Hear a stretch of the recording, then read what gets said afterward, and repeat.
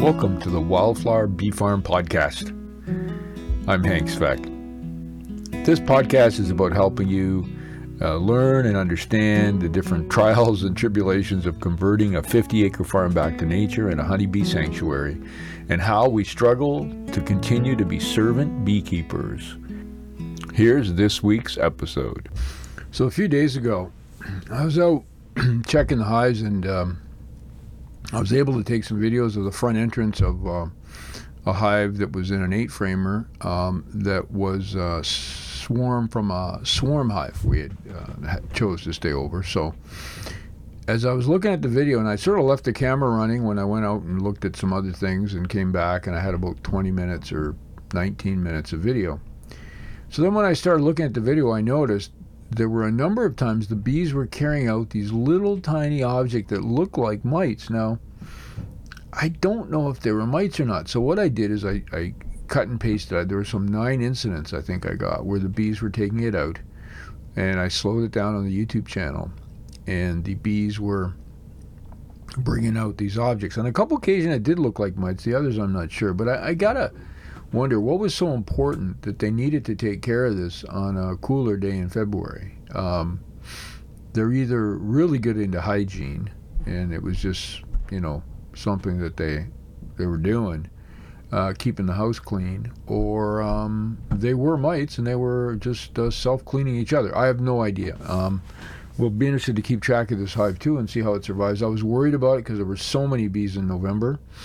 I don't know where they're living right now, but they're still surviving, and we'll have to wait and see. So have a look at the YouTube video at our YouTube channel if you'd like. I slow it down and see what you can come up with, is what you think it is that the bees are carrying out the hive in February of all times. I want to give you a couple updates too. If you remember, a month or two ago I had done that. I had completed the diathesis stress model for honeybee hive failure. Basically what it is looking at different variables that may be triggering genetics to cause the bees to either survive or not. And there was an important one called habitat, which the science is pretty clear on, that if your bees don't have good diverse sources of food and plants for propolis and water, it could stress them out and cause, obviously, they could not make it and cause other problems. So I started thinking about the people I know who keep bees. What is the major factor that triggers them in putting bees in a certain spot? Everything from bees in backyards to bees on roofs of buildings in Toronto to bees out in the country on farms. We don't really spend a lot of time thinking about habitat. So what I've been doing in the last couple of weeks, and in fact late last night even, is looking at ways to measure the habitat within a 2-mile radius of our farm, and something that you might think of doing. That is a challenge. Now we droned our property and last year, and we have 4,260 pictures of our 50 acres that now has to be woven together to give us an indication of what's happening here. But the point of all that is we need to find a way to sort of check that box for habitat. The second is to be able to look at the entrances of hives, the bee activity, and get some indication of health using AI technology. And I'm working on that problem.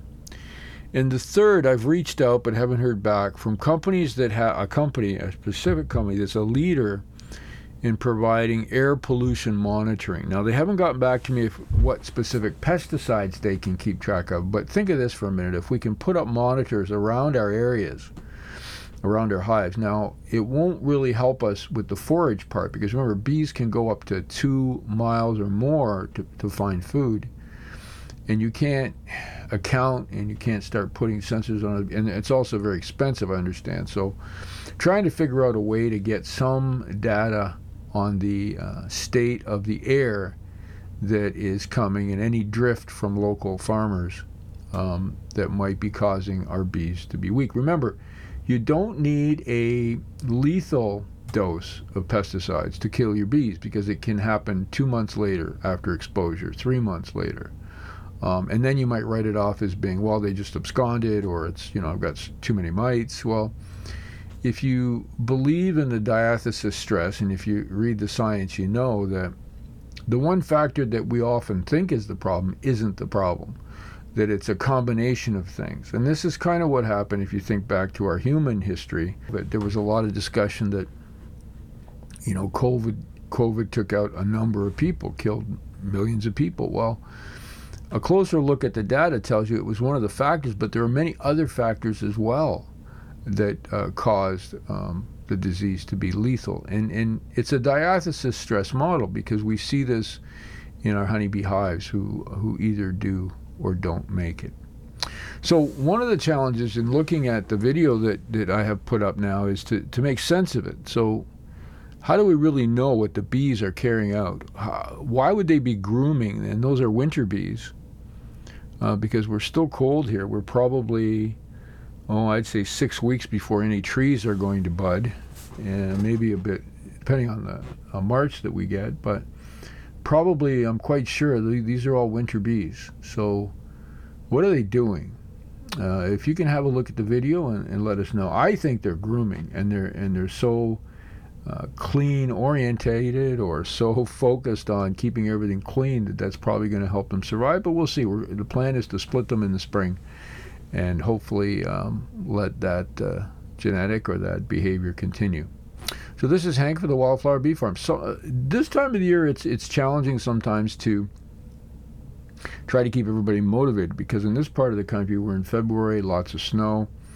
The bees are still huddled up on most days, but I've got some great things to talk about every week, and they may be a bit shorter because we're not reviewing specifics of what's happening here on the farm, but lots of topics to go through before we get to what we call the growing season in April. You have an amazing day, and we'll talk soon. To learn more about our project, make sure you go to wildflowerbeefarm.com. There you can find further information on the latest research articles we've put out, find out where you can pick up some t-shirts, and all the other interesting things we're doing on the farm. That's wildflowerbeefarm.com.